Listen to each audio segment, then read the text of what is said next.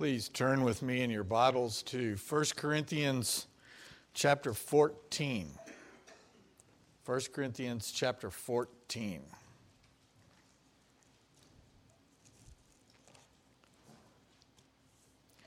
We're getting closer to completing this letter of Paul. And today, believe it or not, we're going to go through this whole chapter. The reason we can do it that way is because Paul repeats himself so much in this particular chapter. And because he does, we need to start off by realizing that the Word of God never repeats itself unless something's really, really, really important. Doesn't need to because it's all important. But when somebody goes to this big of an effect and takes this much time to address one particular problem, we can learn great things from it, even if the problem is not the same ones or is not one of the ones that we have. So the apostle spends 3 chapters in this letter to the Corinthian church dealing with the problem of how they were using really one particular spiritual gift in their worship services. And in chapter 12, the first of those 3 chapters, Paul laid out the picture of each local church being one body, with each believer being an indispensable member of that one body. God arranged the members in the body, each one of them, as he chose.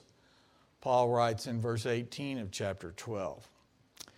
He has appointed in the church various and different gifts to the members, some of which are foundational in nature, but all for mutual edification.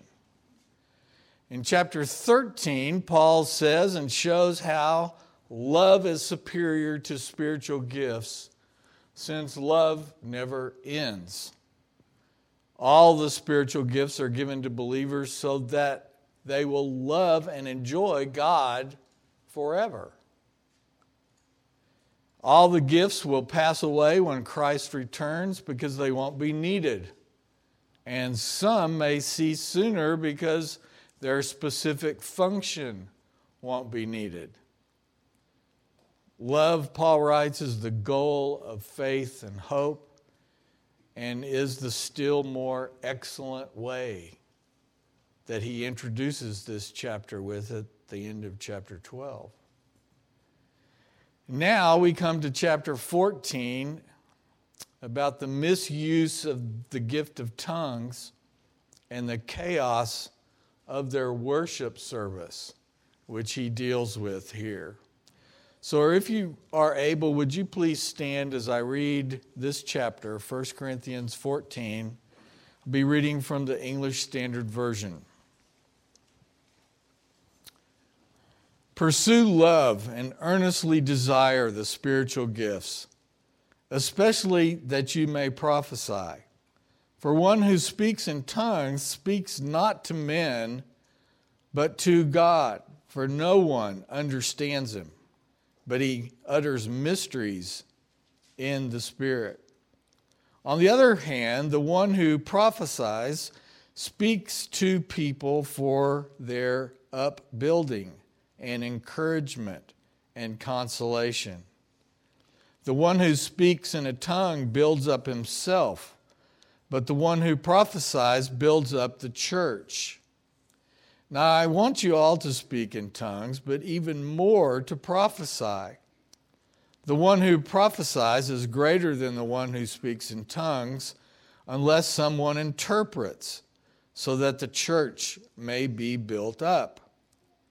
Now, brothers, if I come to you speaking in tongues, how will I benefit you unless I bring you some revelation or knowledge or prophecy or teaching?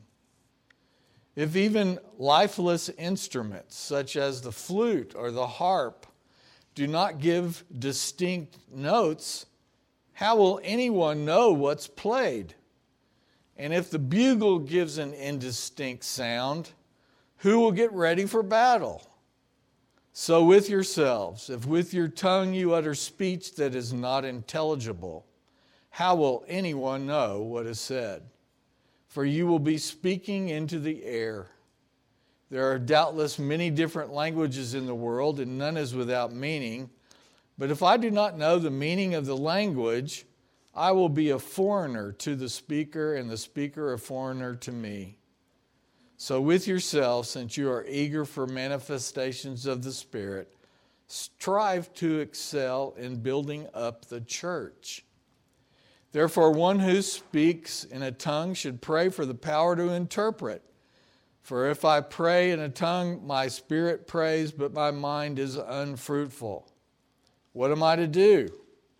I will pray with my spirit, but I will pray with my mind also. I will sing praise with my spirit, but I will sing with my mind also. Otherwise, if you give thanks with your spirit, how can anyone in the position of an outsider say amen to your thanksgiving when he does not know what you're saying? For you may be giving thanks well enough, but the other person is not being built up. I thank God that I speak in tongues more than all of you. Nevertheless, in church I would rather speak 5 words with my mind in order to instruct others than 10,000 words in a tongue. Brothers, do not be children in your thinking, be infants in evil, but in your thinking be mature. In the law it's written, by people of strange tongues and by the lips of foreigners will I speak to this people. And even then they will not listen to me, says the Lord. Thus tongues are a sign, not for believers, but for unbelievers, while prophecy is not for unbelievers, but for believers. If therefore the whole church comes together and all speak in tongues and outsiders or unbelievers enter, will they not say that you are out of your minds? But if all prophesy and an unbeliever or an outsider enters, he is convicted by all, he's called to account by all, the secrets of his heart are disclosed, and so falling on his face, he will worship God and declare that God is really among you. What then, brothers? When you come together, each one has a hymn, a lesson, a revelation, a tongue, or an interpretation. Let all things be done for building up. If any speaks in a tongue, let there be only 2 or at most 3, and in each in turn, and let someone interpret. But if there is no one to interpret, let each of them keep silent in church and speak to himself and to God. Let 2 or 3 prophets speak, and let the others weigh what's said. If a revelation is made to another sitting there, let the first be silent. For you can all prophesy one by one, so that all may learn and all may be encouraged. And the spirits of prophets are subject to prophets. For God is not a God of confusion, but of peace. As in all the churches of the saints, the women should keep silent in the churches, for they are not permitted to speak, but should be in submission, as the law also says. If there is anything they desire to learn, let them ask their husbands at home, for it is shameful for a woman to speak in church. Or was it from you that the word of God came? Or are you the only ones it has reached? If anyone thinks that he's a prophet or spiritual, he should acknowledge that the things I'm writing to you are a command of the Lord. If anyone does not recognize this, he is not recognized. So, my brothers, earnestly desire to prophesy, and do not forbid speaking in tongues, but all things should be done decently and in order. This is the word of the Lord. Thanks be to God. Now we'll see whether we meant that thanks to the God. There's nothing in this chapter that's a hot button, is there? Well, first, let's give an overview of what's going on here. That'll help. In verses 1 through 5, basic messages, prophecy is superior to tongues. Then in verse 6 through 19, the main idea is that uninterpreted languages, which is a definition of tongues is a language, are not edifying to the body. And in verses 20 through 25, we see the purpose of tongues. Verses 26 through 36 is orderly worship.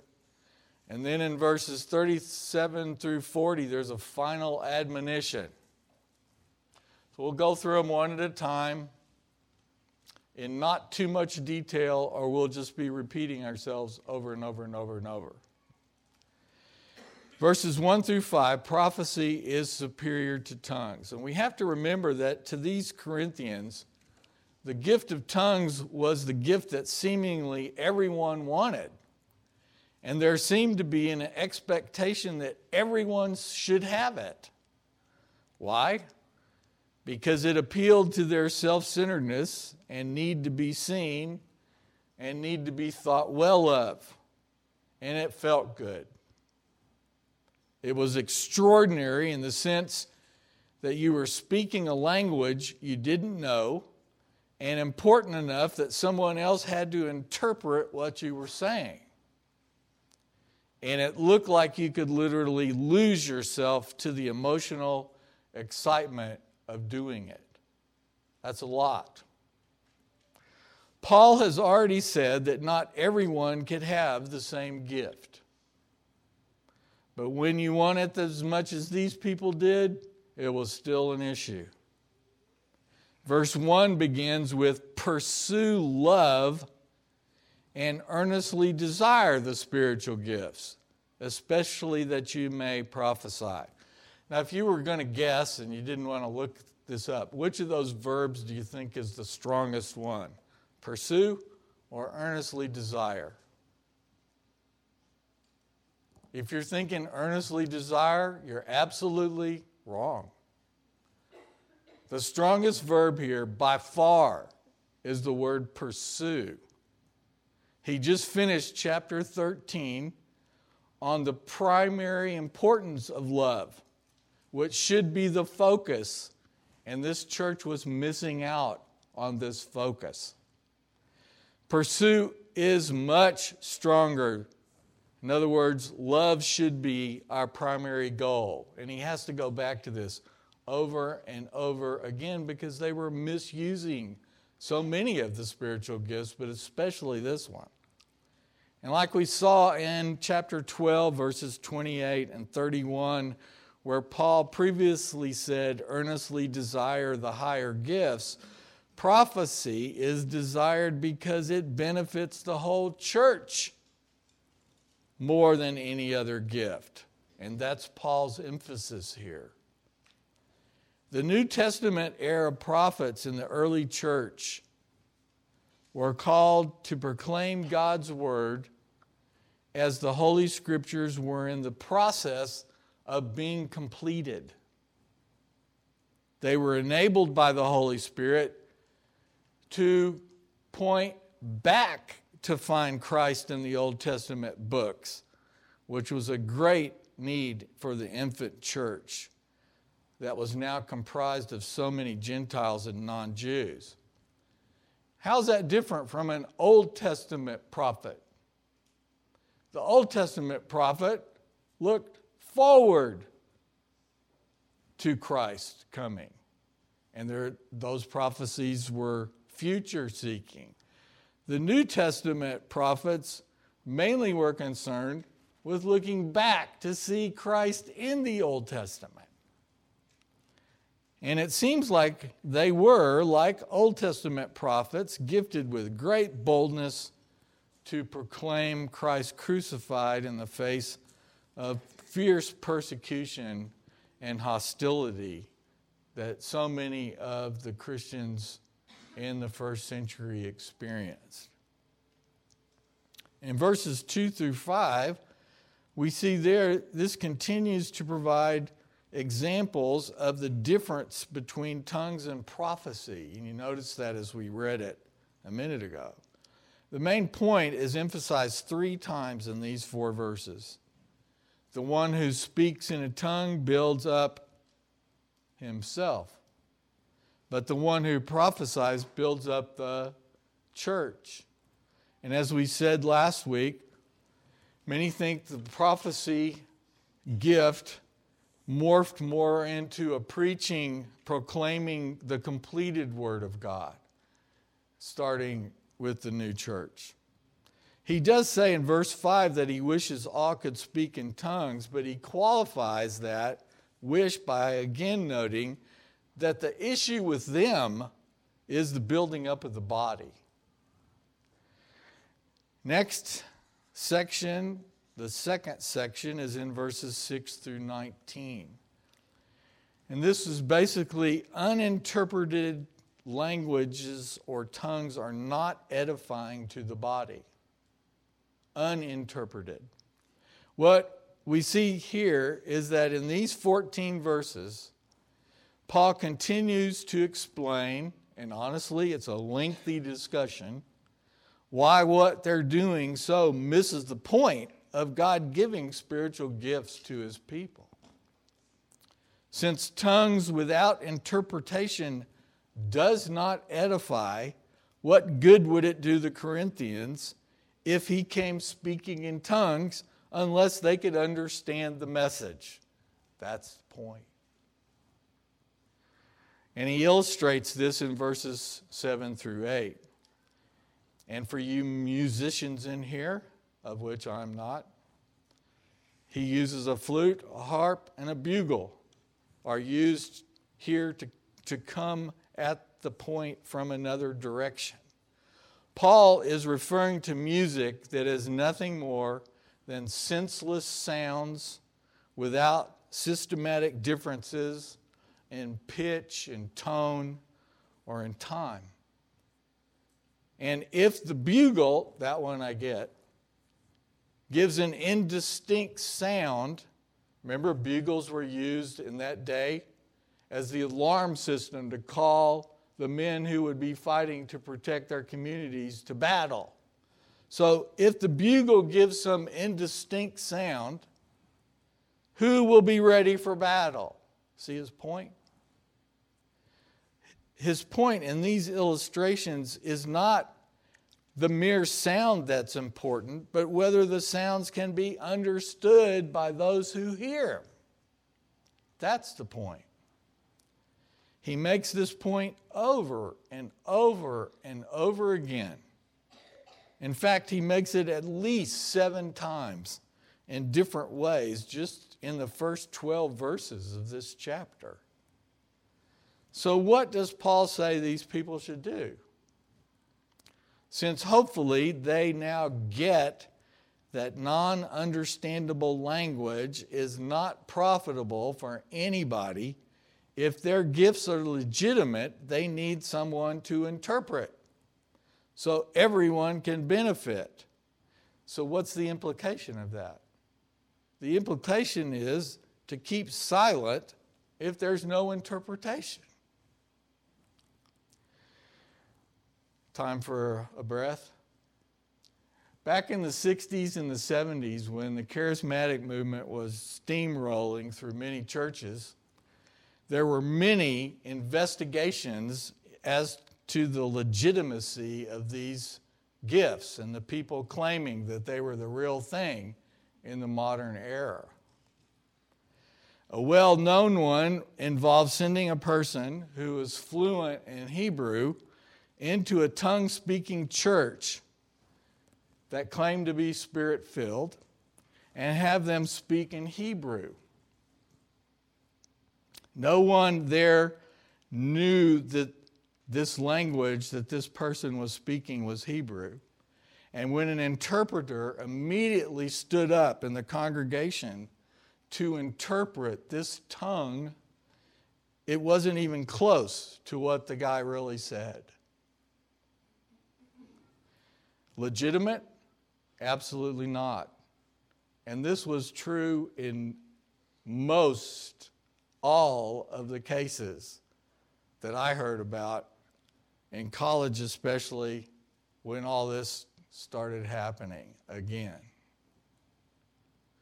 Nevertheless, Paul says in verse 19, in church, I would rather speak 5 words with my mind in order to instruct others than 10,000 words in a tongue. Now, these days, these movements have calmed down tremendously from 30, 40 years ago, 50 years ago. But they're still around, still claiming to be works of God's Spirit. But folks, what have we learned? We've learned that if there's not an interpreter, they can make no claim of legitimacy in the first place. And if there is, what usually is found is that it's some basic message that's expressed several different ways, or actually verses of the Bible that people are just saying they're quoting. A very important principle here that we need to learn, maybe we've already got it a little bit, but we need to rehash it because we're going through this particular chapter, is that spiritual experience, having a spiritual experience, having a supposed spiritual experience, is not self-authenticating. What's that mean? It means just because someone claims to have a spiritual experience doesn't necessarily mean that it's the real thing. These gifts can be counterfeited. You cannot defend a spiritual practice in church simply because it's enthralling or it's exciting or everybody seems to be doing it. In other words, spiritual maturity does not have this self-absorption kind of primary focus. The real mark of spiritual growth is concern for other people and what will edify others. Notice too that Paul emphasizes the mind and understanding here on the degree of importance. When the church gathers, our focus must end up on the content, not just the form. Form without content and experience without understanding does not build others up. That's the bottom line. Paul prefers prophecy and teaching because both gifts communicate truth. Growth in the church then comes from truth heard and understood and applied. So the church must strive to hear the truth when assembled. Now, obviously, this first century church was out of control. And he's getting ready to deal with some of that right now, even more. Verses 20 through 25, the purpose of tongues. Now, we've already mentioned some of this, but this chapter is the last time we're going to hear about it. So we need to see what he says here. We see again this week that tongues' purpose was as a sign of judgment for Israel, which Paul says in verses 21 and 22. Here's what he says. In the law it is written, by people of strange tongues and by the lips of foreigners will I speak to this people. And even then they will not listen to me, says the Lord. Thus tongues are a sign not for believers, but for unbelievers. Because Israel refused to listen and believe when God spoke plainly to them, the prophet Isaiah said the day would come when God would speak to them in a language they couldn't understand. What's that mean? It means that God was testifying against their rejection of him. Now, this didn't just happen once.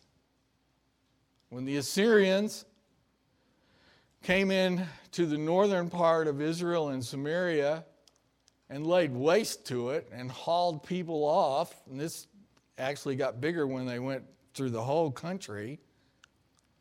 Did they hear strange tongues? Yes. Assyrians had several different languages. Was it a sign of judgment on the people of God? Yes, of course. They were being carted away. God told them point blank that they were being disciplined. And we know that this is even more important with what he's saying to the Corinthians. Why? Because about 15 years after he wrote this letter, Rome destroyed Jerusalem.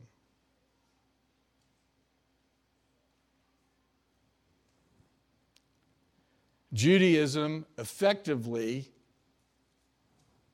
ended.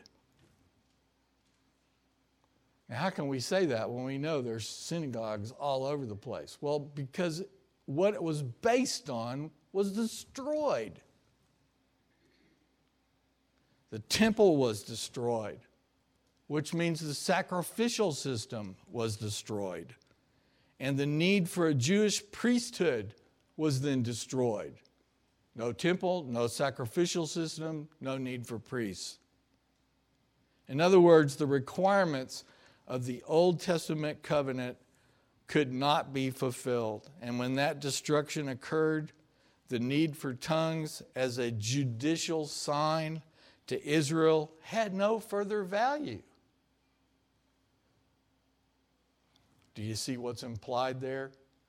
If the gift of tongues is mainly for a testimony of judgment for those who would not believe, and it happened 15 years later, maybe that's the reason why there's no more mention of this gift in the rest of the New Testament after this time. And if it was that important to the church, it would have been mentioned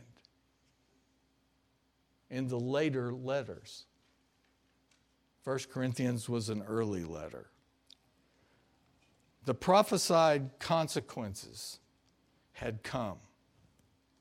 Now we also see another purpose in verse 22, that tongues are a sign not for believers but for unbelievers.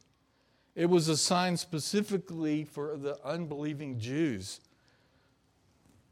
So why should that gift in the first century dominate a worship service?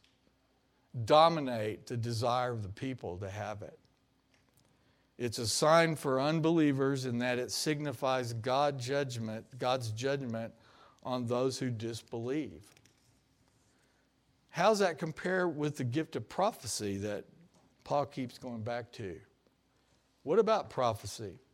Well, we see two things that at first they look opposite. It's first for believers, and the main reason is because it's understandable. And second, in verses 24 and 25, there we see that prophecy fosters belief as unbelievers are convicted of sin and brought to faith. So lastly, the fourth section here, or almost, there's an admonition at the end.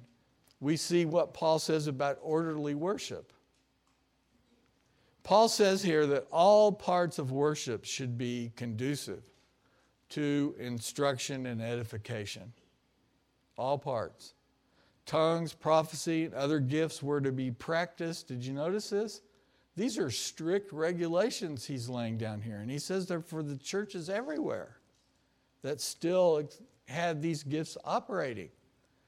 All gifts should be done for building up, is a good way to sum it. He says that in verse 26.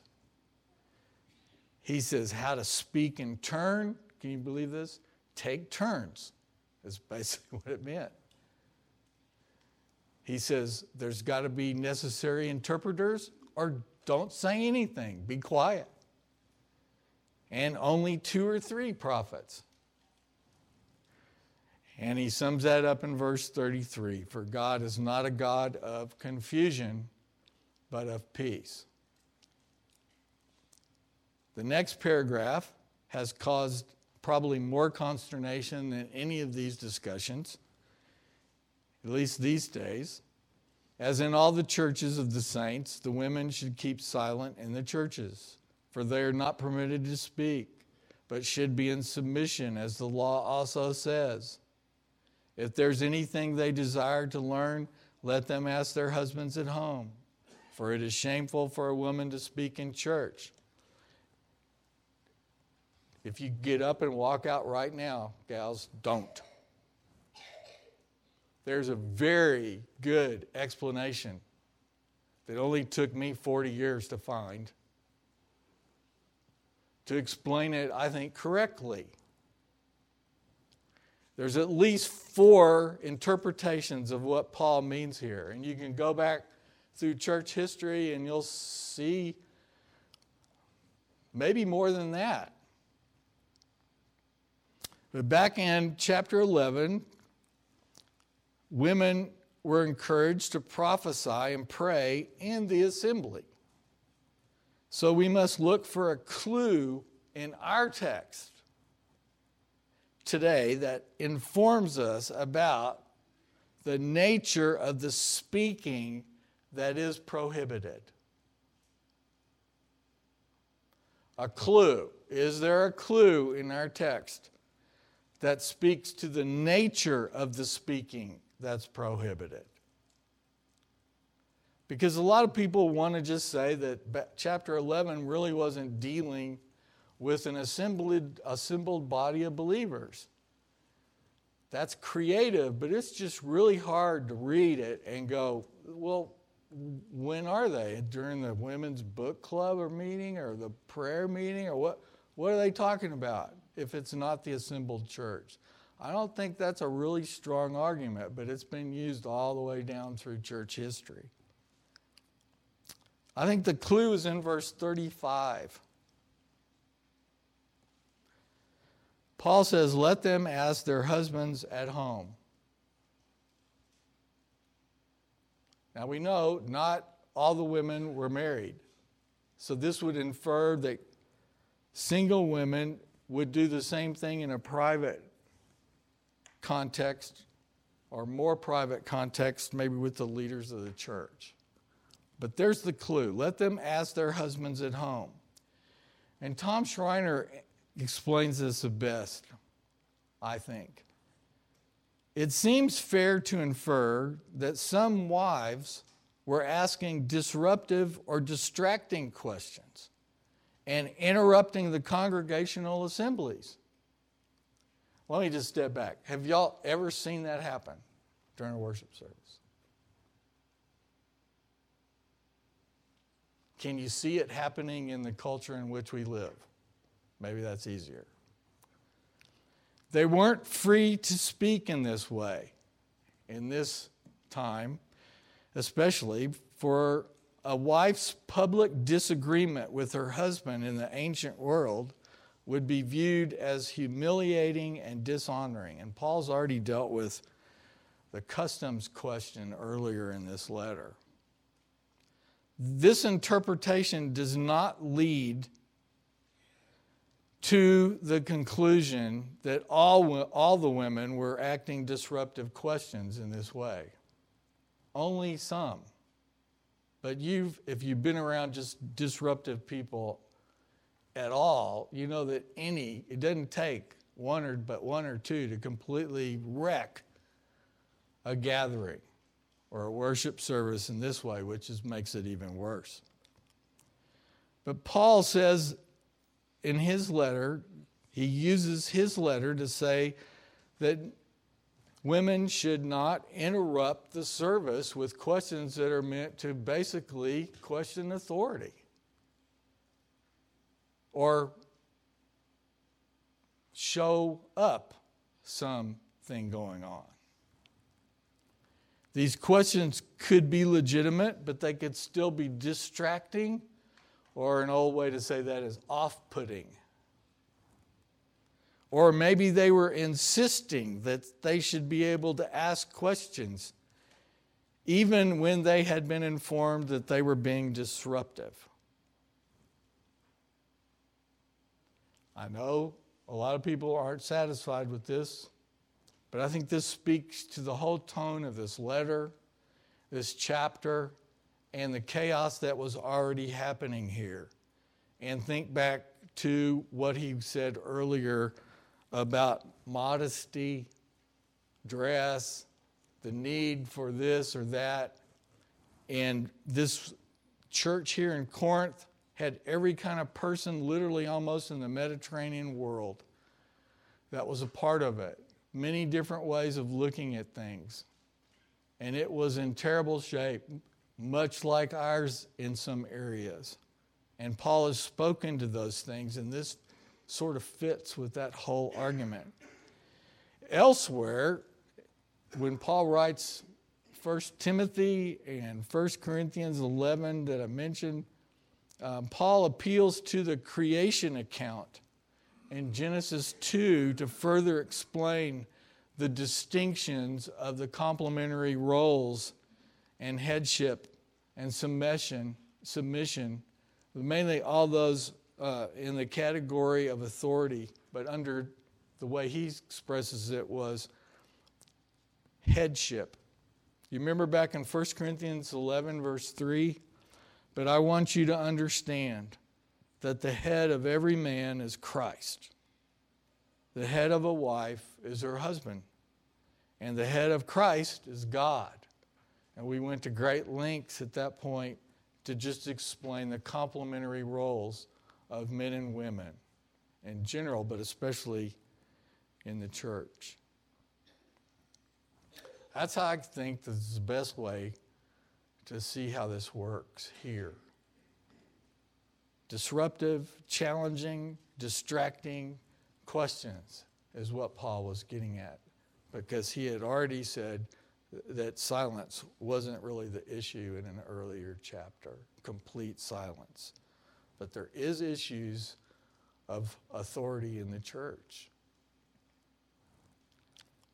So, if you had written this letter, would you have to write a paragraph now that says what Paul says here at the end of this chapter? He gives a final admonition. Why? Because he knows there's going to be lots of people in this church that are opposed to the instructions that he just gave.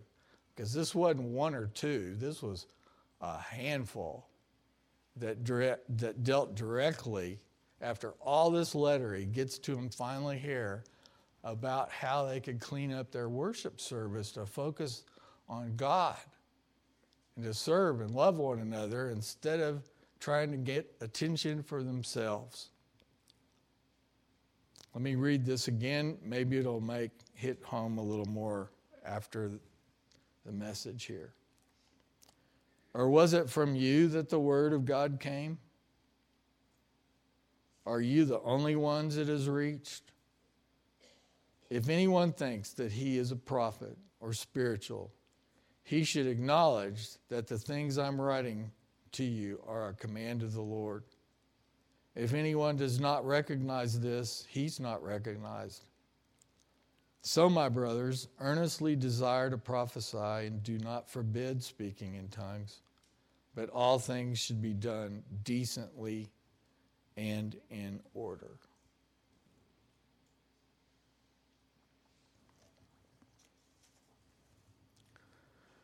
We have an opportunity to humbly come before our God after a chapter like this.